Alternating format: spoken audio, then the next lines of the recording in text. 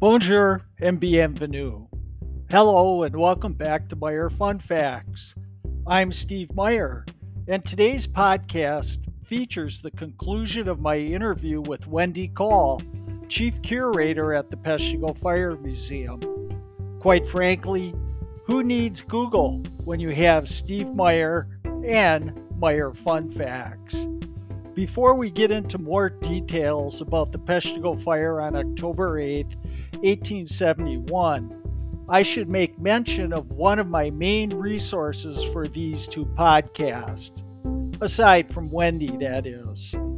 While there are numerous articles discussing different aspects of the fire, my main resource was a book published in 2002, written by Denise Gess, Gess, and William Lutz, titled Firestorm at Peshtigo.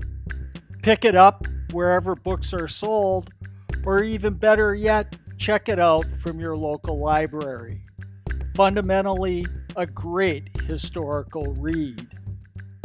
As a follow-up to some of the details in the last podcast, Maniac Pat asked about comparisons of the population of Peshtigo to other Wisconsin cities at the time, and a comparison for the area of destruction other than Rhode Island.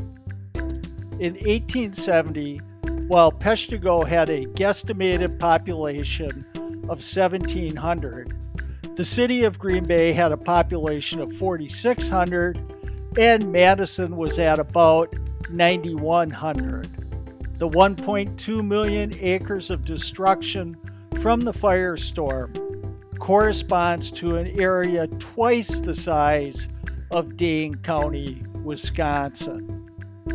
Just a quick reminder that you too can send me your comments, questions, and topic suggestions by dropping a note to meyerfacts@gmail.com. Now, let's take a brief look back at last week.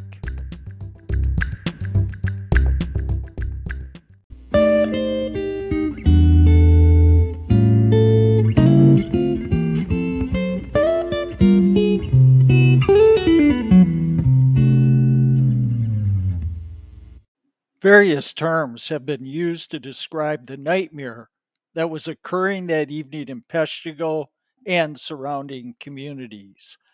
Was it a fire tornado? Was it a firestorm? People sometimes use terms like fire whirl, fire devil, fire NATO, or firestorm interchangeably. The terminology can be confusing, and not even the experts always agree on the difference between these phenomena. Regardless, at its essence, a fire requires fuel to burn, air to supply oxygen, and a heat source to get the fuel to its ignition temperature. The logging and land clearing practices of the time period, along with the sawmills of the area, provided debris that served as fuel for the Peshtigo fire. It was, don't forget, a sawdust town, and the persistent smoky haze emanating from the countryside spoke of the practice of using fire to clear land. Once a fire starts, weather can influence how it will spread and if it will grow. The important weather factors are temperature, wind, and humidity. Warmer temperatures allow fuels to ignite quickly, and low humidity keeps fuel dry and easy to burn. The lack of snow that previous winter and the lack of precipitation that summer and fall made the debris a perfect dry fuel source. Wind brings oxygen to a fire and can also help it spread. That cold front coming out of the west brought more than abundant winds. To this mix, add in the physical principle of convection, that heated air is less tense and therefore rises. This updraft can result in vertical velocities of hundreds of miles per hour and correspondingly high speed horizontal velocities of cool, heavy, oxygenated air being drawn from all directions toward the core of the fire. It was, so to speak, a perfect storm, only this time a perfect storm of fire. People didn't just die in Peshtigo. Some spontaneously combusted and were cremated by heat that reached over 2,000 degrees Fahrenheit. They succumbed instantly from breathing in poison, superheated air. Many that perished died before they were actually burned or not burned at all by the fire as a result of inhaling the superheated air, which seared their lungs, causing their chests to collapse. They died of smoke inhalation, were run over by panicked livestock, or drowned in the river where they sought refuge. Others were crushed in collapsing buildings, impaled by flying debris, and pulverized by all kinds of things dropping out of the sky on top of them. Still others committed suicide rather than face death by fire. When we come back, my interview with Wendy resumes. Meyer Fun Facts would like to take a moment to give a quick shout out to Tiplock Home Services. Now that summer is fading away, it's never too early to start focusing on fall projects to get ready for winter. If those projects are just too much, make sure you get a hold of Tiplock to give you a hand. Call Dan or Brock at 608 575 7044. You can also check them out at tiplockhomservices.com. Now, back to the podcast. How did the fire eventually burn out? Well, the fire, it was going in a northerly direction, and Marinette is about 7 miles north of Peshtigo. And it's like, well, why didn't that burn?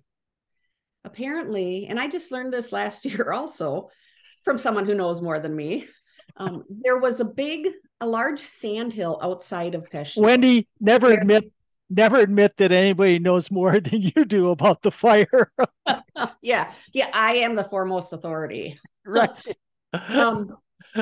So there was a large sandhill outside of Marinette, and when the fire got to that sandhill, it divided. It kind of went along the harbor, the bay of Marinette, the harbor of Marinette, and then it went on the other side of Marinette, and then it rejoined up around Menominee or a little north of Menominee, and it continued going north. The path of the fire had been much wider, but it narrowed up. And then when it got up between Cedar River, Escanaba, it hit sand dunes and it finally rained. So the fire was extinguished. What were the immediate ramifications? You had a lot of people who had died. Yes. A lot of people who I assumed had serious injuries. How were those things dealt with? Well, as I said earlier, there were no telegraph lines. The horses, they're all dead or gone. And somebody had to walk to Marinette to get help.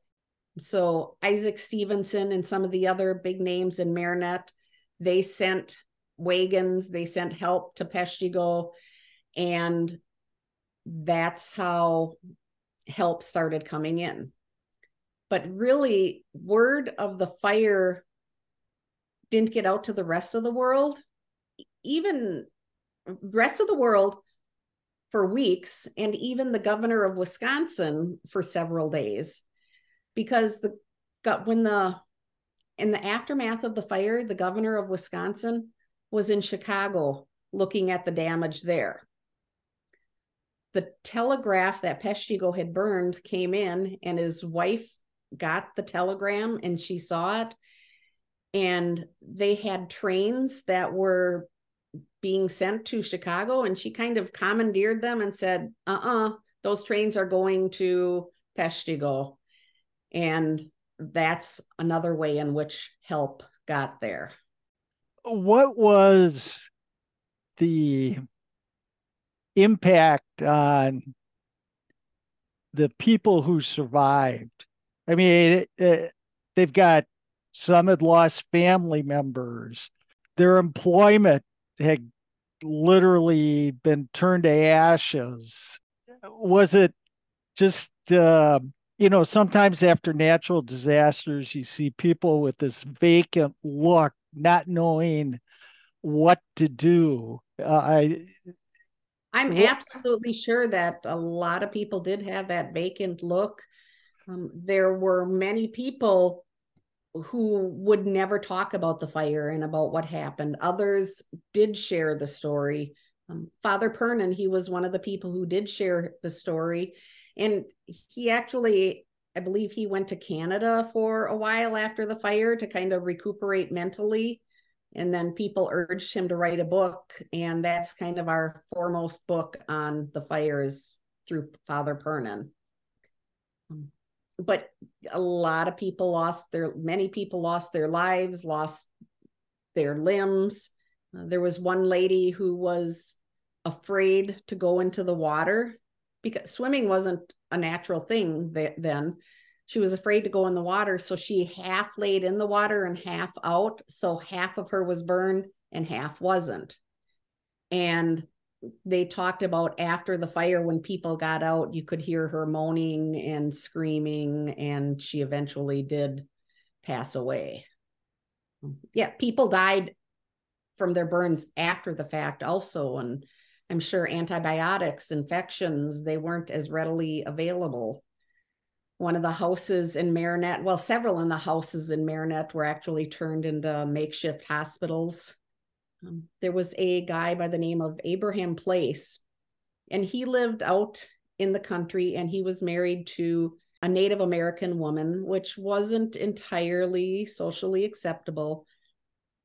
But his relatives had said, something bad's going to happen, plow your fields. So he and his sons plowed wide berths around their house, just, for the fire break. And then that morning they came and they said her family, his wife's family, came and they were throwing blankets on the wood, pumping water, getting the blankets wet. And his home was the only home in the area that had survived. And some people were trying to make it to that house, and his house ended up becoming a makeshift hospital. Wow. There's stories all over. A lot of individual stories of heroic and yes, and of people who obviously cared about other members of the community who were hurting. Yes, absolutely. What was the impact on Peshtigo? Long term. I'm sorry. I mean, the mill industry, the wood industry struggled after that. I mean, the forests are gone, but William Ogden, he did rebuild the sawmills, but not to the extent they had been previously. If Peshtigo hadn't burned, I'm sure the population would have been more than it is now. But some people stayed in the area, other people left. Was there any religious overtones to the fire and its consequences? There was, and I'm going to answer that question with another story. That's all right. Yeah. There was a boarding house in town, and some of the people went to this boarding house thinking they'd be safe. They weren't, and everyone in it died. But in 1995, They were redoing a parking lot in the general area that boarding house had been. And there was a gentleman in town, we call him our town historian, Cubby Cavilion. He asked if he could go digging looking for artifacts. And he found some shards of pottery. But what was really interesting is he found a book, a blackened book. It's opened to these pages. And that book, you can see the writing on it, and you can tell that it's a Bible. In the Bible, it's open to Psalms 106 and 107, which deal with devastation and disaster and survival. My guess is someone was in that boarding house reading the book, hoping for salvation. That just didn't come. But that summer, there had been a lot of news of the fires and the dry conditions, and all these itinerant preachers came to the area and would be, the end of the world is coming, repent. So that, I'm sure, was in their mind. All in all, a pretty remarkable, I want to say story, but History. it's history. Yeah. Very remarkable. And Wendy, it oh, did go ahead. become history because during, leading up to World War II, they studied this fire, and they used, it was kind of the perfect storm, and it was called the Peshtigo paradigm. And they bombed Dresden. The Allied forces bombed Dresden using information that they had put together from the Peshtigo fire. That's remarkable. That is absolutely remarkable. And it is studied by firefighters. That's when kind of forest fire prevention started. So there were longer term effects to the fire. Fascinating.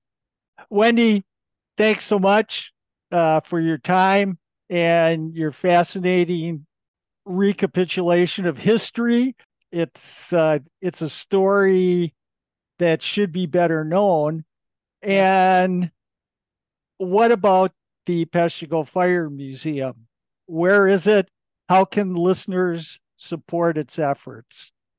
The Peshtigo Fire Museum is in Peshtigo, Wisconsin. We are in the first church that was built after the fire.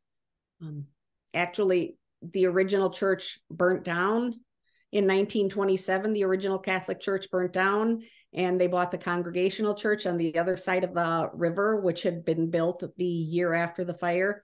They moved it to the site, and that's where the museum is located. We are open every year from the Friday before Memorial Day until October 8th, which is the anniversary of the fire.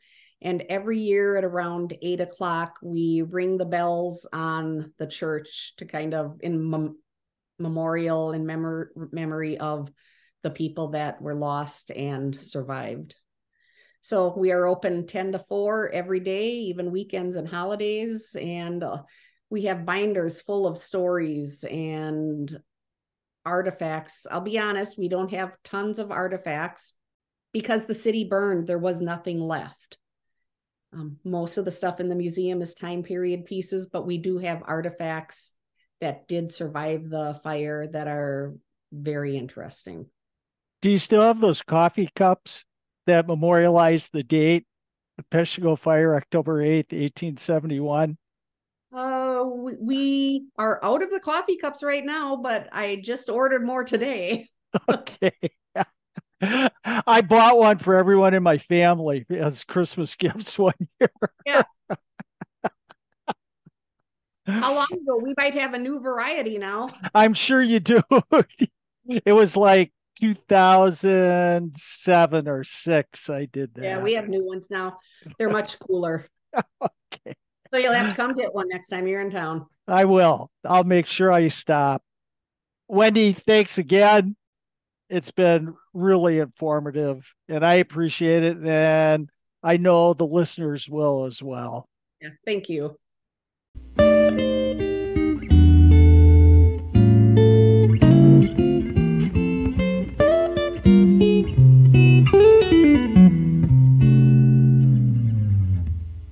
It doesn't take a lot of imagination to understand or realize just how terrible and how bad the firestorm's aftermath was. There were literally hundreds of dead bodies lying around that had been partially burned or simply floating in the Peshtigo River.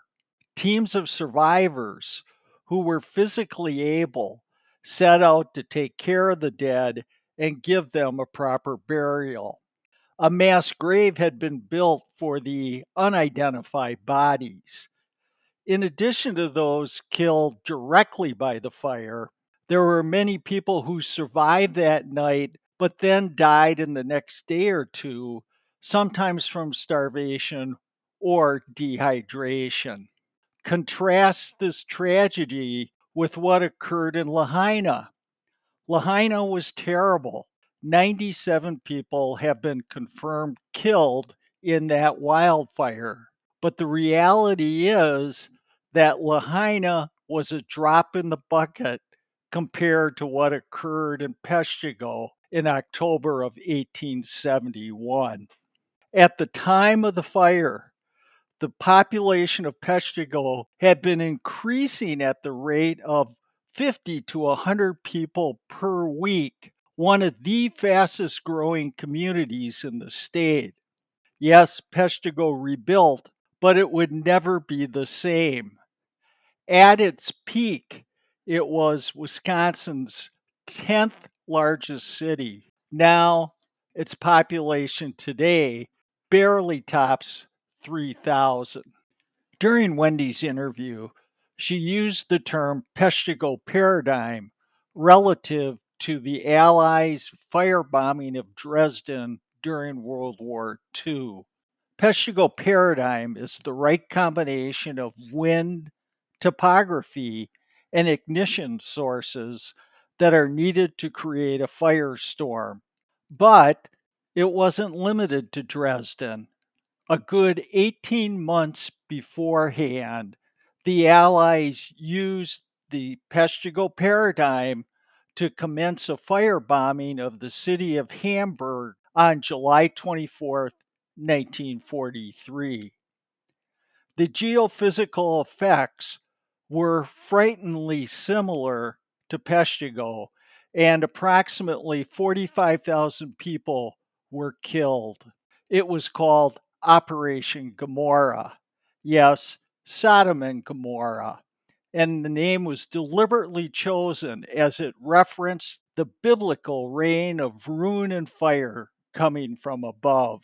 All told, the Peshtigo paradigm formed the basis for three of the major fire bombings by the Allies during World War II: Hamburg in 1943, Dresden in February of 1945, and Tokyo in March of 1945. The number of lives lost in those three fire bombings far exceeded, if not doubled, the loss of life that occurred when the atomic bomb was dropped on Nagasaki and Hiroshima. When we come back, we'll wrap things up, including, believe it or not, some Meyer fun facts.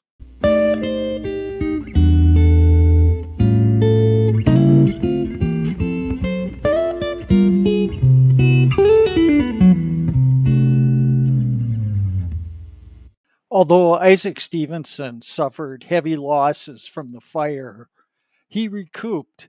He was one of the wealthiest lumbermen in the Great Lakes area, with real estate holdings throughout the Great Lakes, including Milwaukee and Chicago. He also owned vast acreages of pine lands in northern Wisconsin, which are yet to be harvested. He became active in politics and served as U.S. Senator from Wisconsin, but not without significant controversy, including accusations of fraud, of which he was cleared. His partner, William Ogden, came to Peshtigo to help rebuild the town. However, he focused almost exclusively on completing the rail line north to Escanaba and revitalizing the spur of the rail line to Peshtigo Harbor and the sawmill located there. Despite professed words to the contrary, the large woodenware factory was never rebuilt, and numerous businesses in Peshtigo never reopened. He, like Stevenson, financially recovered from the fire.